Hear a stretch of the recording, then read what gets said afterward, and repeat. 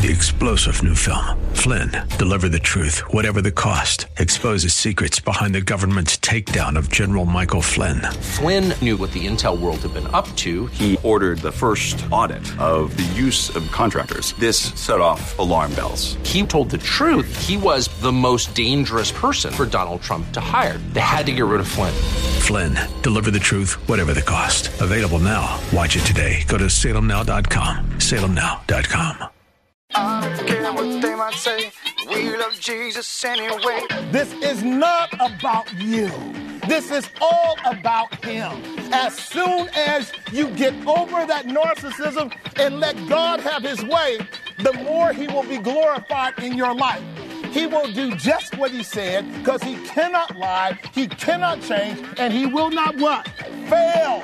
He will bring you into everlasting glory if you simply let God be God. Ain't it good to worship and adore a risen Lord? I don't care what they might say. We love Jesus anyway. I don't care what they might say. We love Jesus anyway. Well, hi there. Welcome. This is Way of Grace with Pastor Jesse Gistan coming to you from Grace Bible Church right here in Hayward. Today we are back in our message simply entitled, The Table of Which We Eat. We're taking an in-depth look at what we do when we partake of the Lord's table, what it is we're proclaiming, and what it is we're actually doing, and the grace that is afforded to us at this table. We invite you to spend time with us as we continue our survey of this amazing ordinance that Jesus has left us with. Here's Pastor Jesse with today's broadcast of Way of Grace. While he was engaging in the table with his disciples, guess what was happening all day long? The lambs were being prepared for the slaughter. Every lamb pointing to the Lamb of God. And this is why Jesus said, this is the New Testament in my what? My blood. My blood, which is shed for you. Here he is personifying that very act that Israel engaged in every year called Passover, where they slew thousands, tens of thousands of lambs, anticipating one day the Messiah coming, who would be the Lamb of God that would take away the sins of the world. And mark what the language will tell us here as we look at it explicitly in verse 11. Look at verse 11. Exodus 12:11. And thus shall you do what? Now I want you to mark that now. You kill it, you offer some to God, and the rest you do what? All right, this is where you got to pause and really think through the goodness of God. This is why what I was doing in the opening of our monologue was trying to condition you to understand that to be a partaker of the divine nature, you have to not only observe it, affirm it, but you have to imbibe it. You have to ingest it. You have to feed on it. Here's the very sacrifice that God is offering up for your sin. Guess what he's calling you to do? Feed on it. That very sacrifice has to also be part of the very grounds upon which you live. It's essential that you and I understand that's what that table is about. And if we were to extrapolate it throughout the whole of the sacrificial system, guess who is also eating of that same sacrifice? God himself. According to the word of God, he gets the choicest parts of the sacrifice. He gets the fat. The fat is the Lord's. That is the choicest parts of the sacrifice. It's symbolizing the richness and the profundity of our union with God through the metaphor of feeding. We are not cannibals. We are children of the living God. But we feed on that one thing that God has given to the world by which we might live. And that is the eternal Son of the living God. They were to fatten it up, and then they were to kill it, and then they were to eat it. With your loins girded, your shoes on your feet, and your staff in your hand, and you shall eat it in haste. It is called the what? The Lord's Passover. Now, what he's doing here, after several thousands of years of using the sacrifice as a central emblem of worship, for without the shedding of blood, there is no what? Sinners need a substitute. And so in real worship, the substitute doctrine has to always be set forth. But at some point, the substitute becomes the payment that releases you from your prison. And so this is what's going on here in our account in Exodus, which is a beautiful, beautiful picture. Notice, if you will, over in Exodus chapter 15, verse 16, where they are celebrating Israel coming out of Egypt. Here's the language that it uses. I got one more verse afterwards. Notice what it says in Exodus 15, 16. Fear and dread shall fall upon them. Now, I want you to mark what that is. This is not upon Israel. This is upon all of God's enemies. Because what they watched occur was God deliver his people who were slaves of Pharaoh out of the greatest nation of the world. The whole world watched how God busted up Egypt for over a year and how his people walked out and walked across the Red Sea. And everybody knew now that there is no God like the God of Israel. Did you guys get that? Everybody saw it, and according to the language, fear and dread fell on them. And here's the reason why. Egypt was the hierarchy of nations in that day. If you could take Egypt out, there is no power greater than your power. There's a sense then in which your redemption and mine indicates or represents or demonstrates God's power. There's a sense in which you and I must understand that when you tell men and women you are redeemed, you are redeemed. You are redeemed.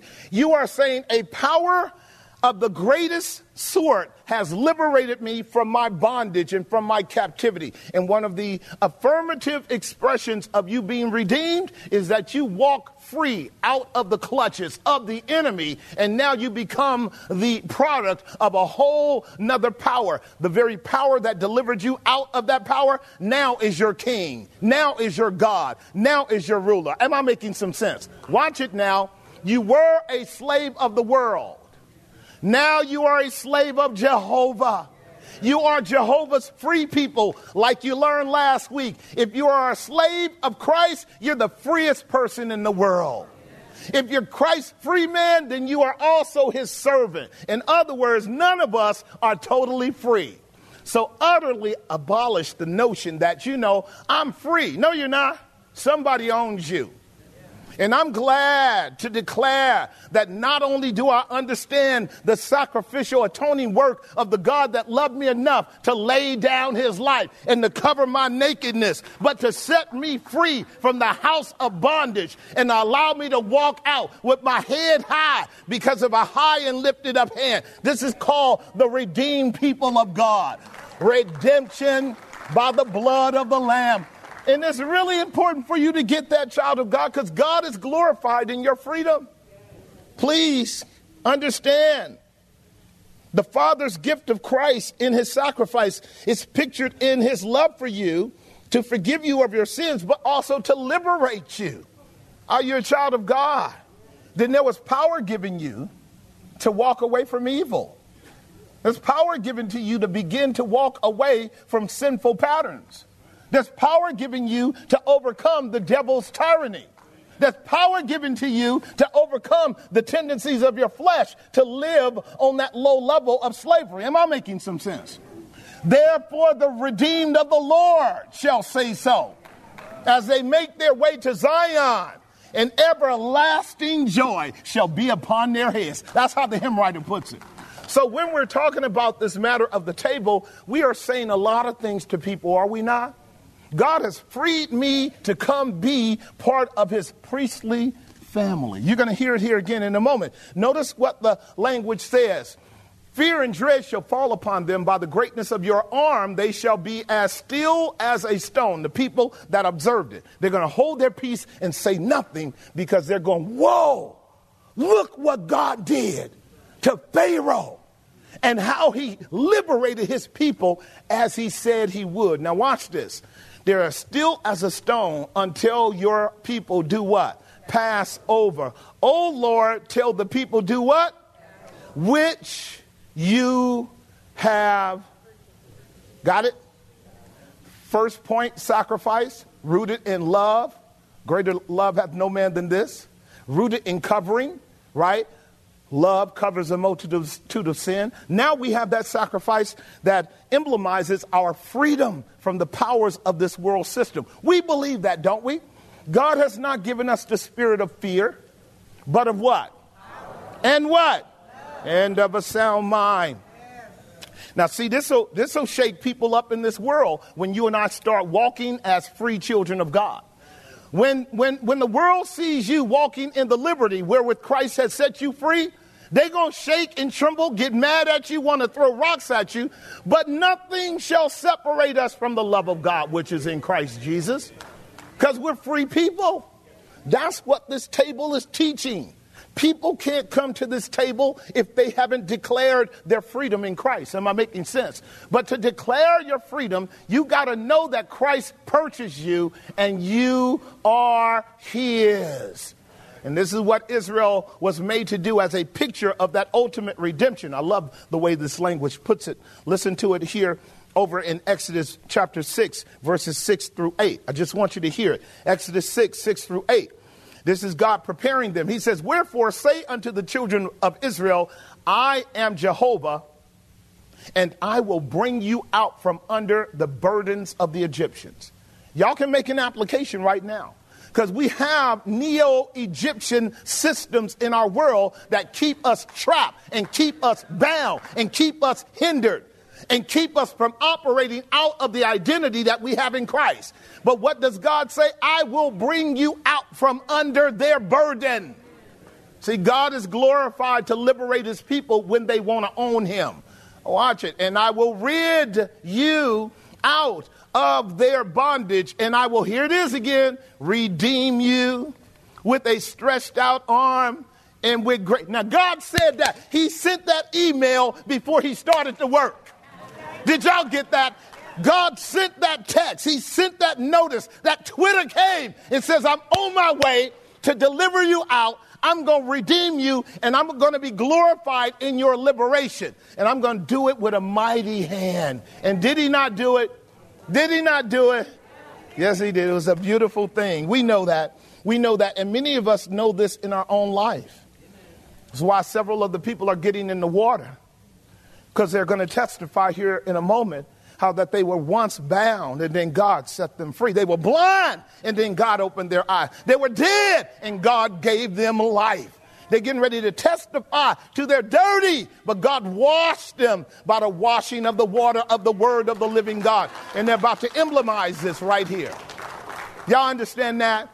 See, the people that are not initiated, they don't quite get it, but I'm happy whenever people of God stand up and say so. See, today they get to stand up and say so. And every time we take of the bread and of the cup, we get to stand up and say so. I'm here by the grace of God. I'm here because God redeemed me.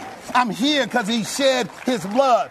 I'm here because God loved me enough to cover my nakedness. And how can I not celebrate God's goodness in the house of the Lord with the people of God when he redeemed us from every evil under heaven? And he's still redeeming us.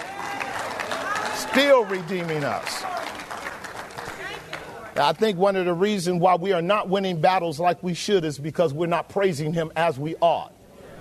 I can tell you that now. We're not winning battles as we should because we're not praising him as we ought. Isn't salvation the most miraculous thing that could have ever happened to you?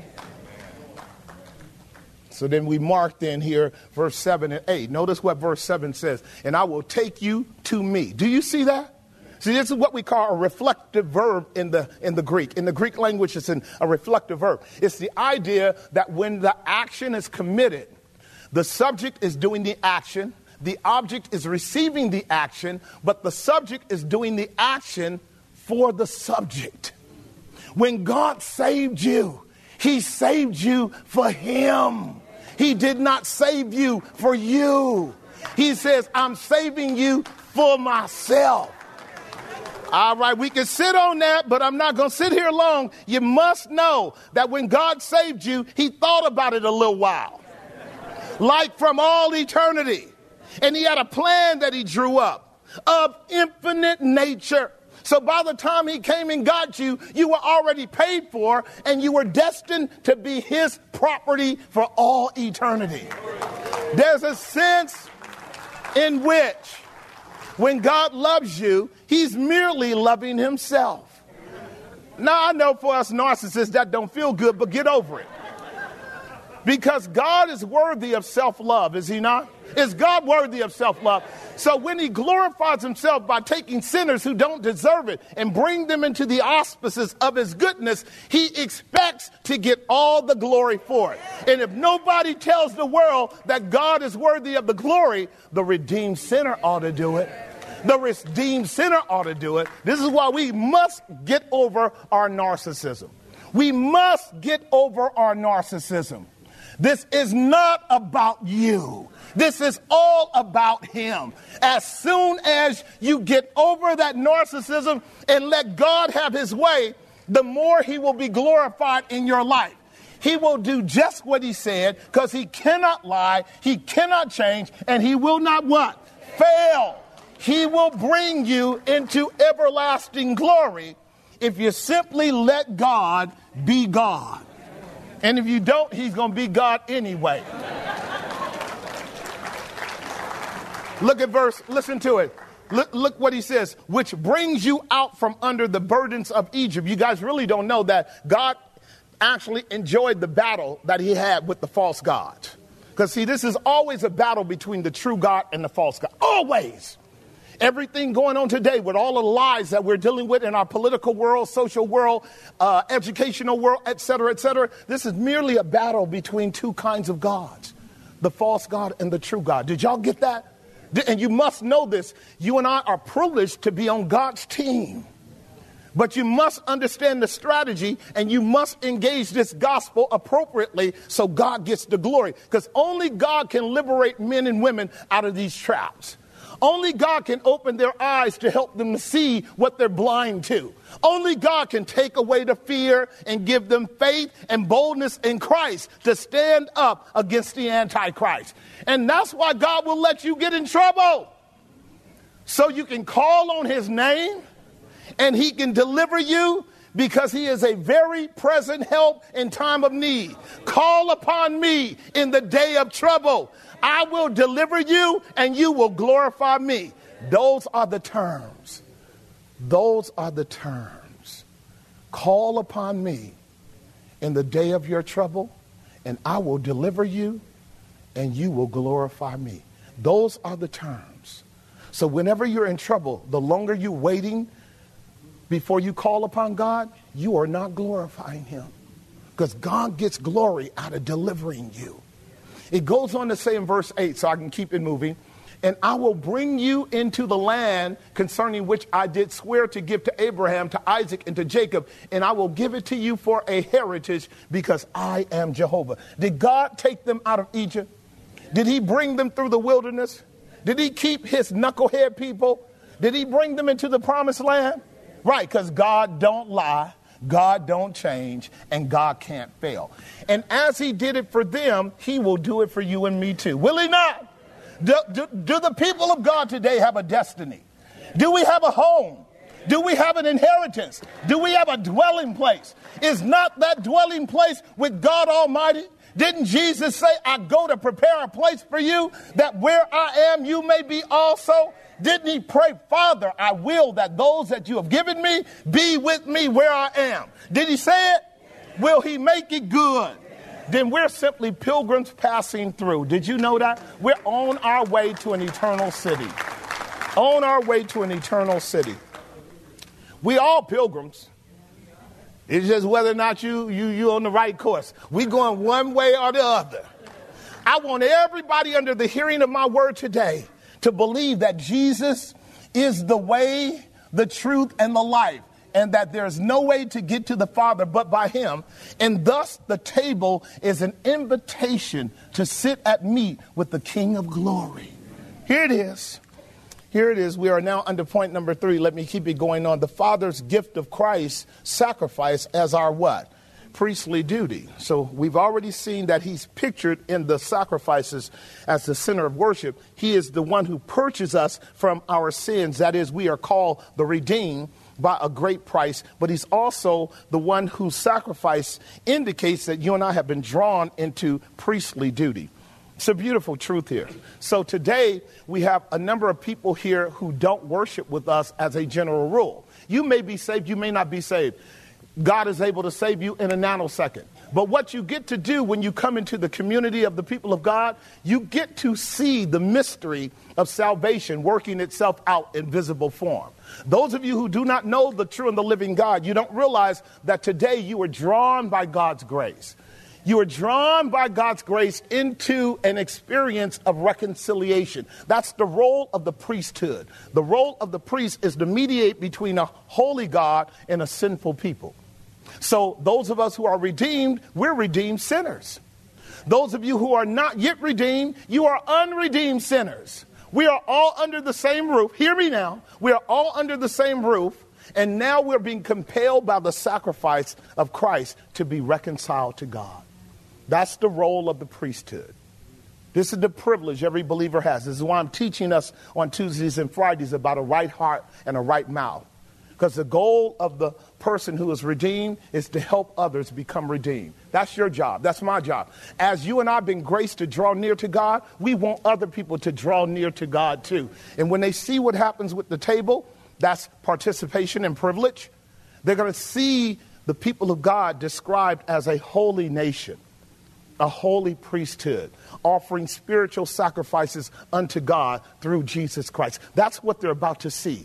And when they see us put people in the water, they're going to be seeing people who said, you know what? I think I want to enter into that kingdom. I think I want to be part of that family. I think I want to be part of that group who were not a people, but now have become a people because of someone being a substitute for our sins. Does that make sense? Now watch the language, therefore, as we understand the gift of Christ's sacrifice as our priestly duty. Leviticus 23, verse 5 gives us the code of sacrificial offering in the area of the Passover. There are three major feasts that Israel engaged in every year, many others, but three major ones. Passover, and then what we have is the what we call Pentecost. This is the first fruits, Pentecost, and then what they call the ingathering, which was two other feasts as well, the Feast of Tabernacles and the Feast of Trumpets. Happen 3 times a year. We're dealing with the first feast now. This is called Feast of Passover. And in the Feast of Passover, notice what it says. In the 14th day of the first month at evening is the Lord's what? Right. So Israel knew when they were brought out of Egypt, the very day that they were brought out, a new life began for them. That was the first day of a new life. So every year they would be reminded that the reason for which they are free and redeemed is because something died for God to pass over them in judgment. And they were liberated from their sins, and they marked that as the day of the beginning of their newness of life. And it would be true for you and me as well. The moment that you were born again, Christ had died for your sins in principle, and you experienced it personally. It is a new beginning for you. If any man be in Christ, he's a what? Old things pass away. Behold, all things become new. At that point and moment where God brings you into the reality of who you are in Christ, you are now moving in a new dimension. And Israel had to be reminded every year the only reason they're free is because God passed over them. And this was to be secured in the ministry of the priesthood, of which our language is asserting. Notice what it says in Exodus chapter 19, verses 4 through 6 now. This is how God puts it. And I want you to capture this because this is the language that Peter uses in 1 Peter 2. I've just quoted it, but I want you to get it again. You have seen what I did unto the Egyptians, right? And how I bear you on what? Now, he's using the metaphor, again, of zoomorphisms. He's a great eagle, but it really is a warfare tactic. It's about how God, as a great military army, swept in, took his people out of Egypt, destroyed Egypt, and lifted them up above their enemies to take them to safety. And on that note, we will close out today's broadcast of Way of Grace with Pastor Jesse Gistand, the ministry of Grace Bible Church right here in Hayward. If you have questions about our broadcast, maybe you would like to spend some time with us worshiping the Lord, we would love to see you. You can get all of that information and reach out to us through our website at grace-bible.com. That's grace-bible.com.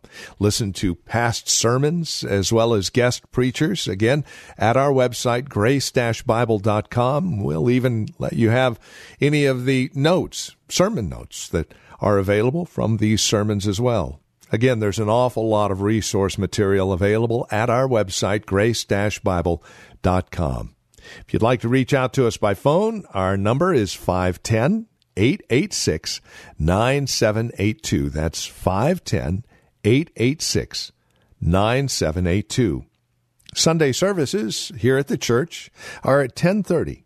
Friday evening Bible study is at 6:30. Tuesday prayer and Bible study again at 6:30. Directions and information again at our website, grace-bible.com, or by calling 510-886-9782. Would you prayerfully consider partnering with this ministry as we reach out to the Bay Area and the world on the World Wide Web? We do so because we are linking arms with other listeners such as yourself. This is a listener-supported ministry. Your gifts, no matter the size and no matter the volume, are a great help as we continue this ministry called Way of Grace. Consider that as you reach out to us, and join us again next time for another broadcast of Way of Grace with Pastor Jesse Gistand. I don't care what they might say, we love Jesus anyway. I don't care what they might say, we love Jesus anyway. 3-star General Michael J. Flynn, head of the Pentagon Intelligence Agency, knew all the government's dirty secrets. He was one of the most respected generals in the military. Flynn knew what the intel world had been up to. He understood its funding. He ordered the first audit of the use of contractors. This set off alarm bells. The explosive new documentary, Flynn, Deliver the Truth, Whatever the Cost, uncovers the facts behind this scandal. Flynn told the truth. He was the most dangerous person for Donald Trump to hire. I find out the worst enemy that I'm going to face in my life is right here in America. They took my assessment and they wanted me to change it. And I was like, I'm not changing it. They had to get rid of Flynn. With in-depth interviews, archival footage, and never-before-seen personal records of the man behind the headlines. I just felt like I was drowning. Flynn, Deliver the Truth, Whatever the Cost. Available now. Watch it today. Go to salemnow.com. salemnow.com.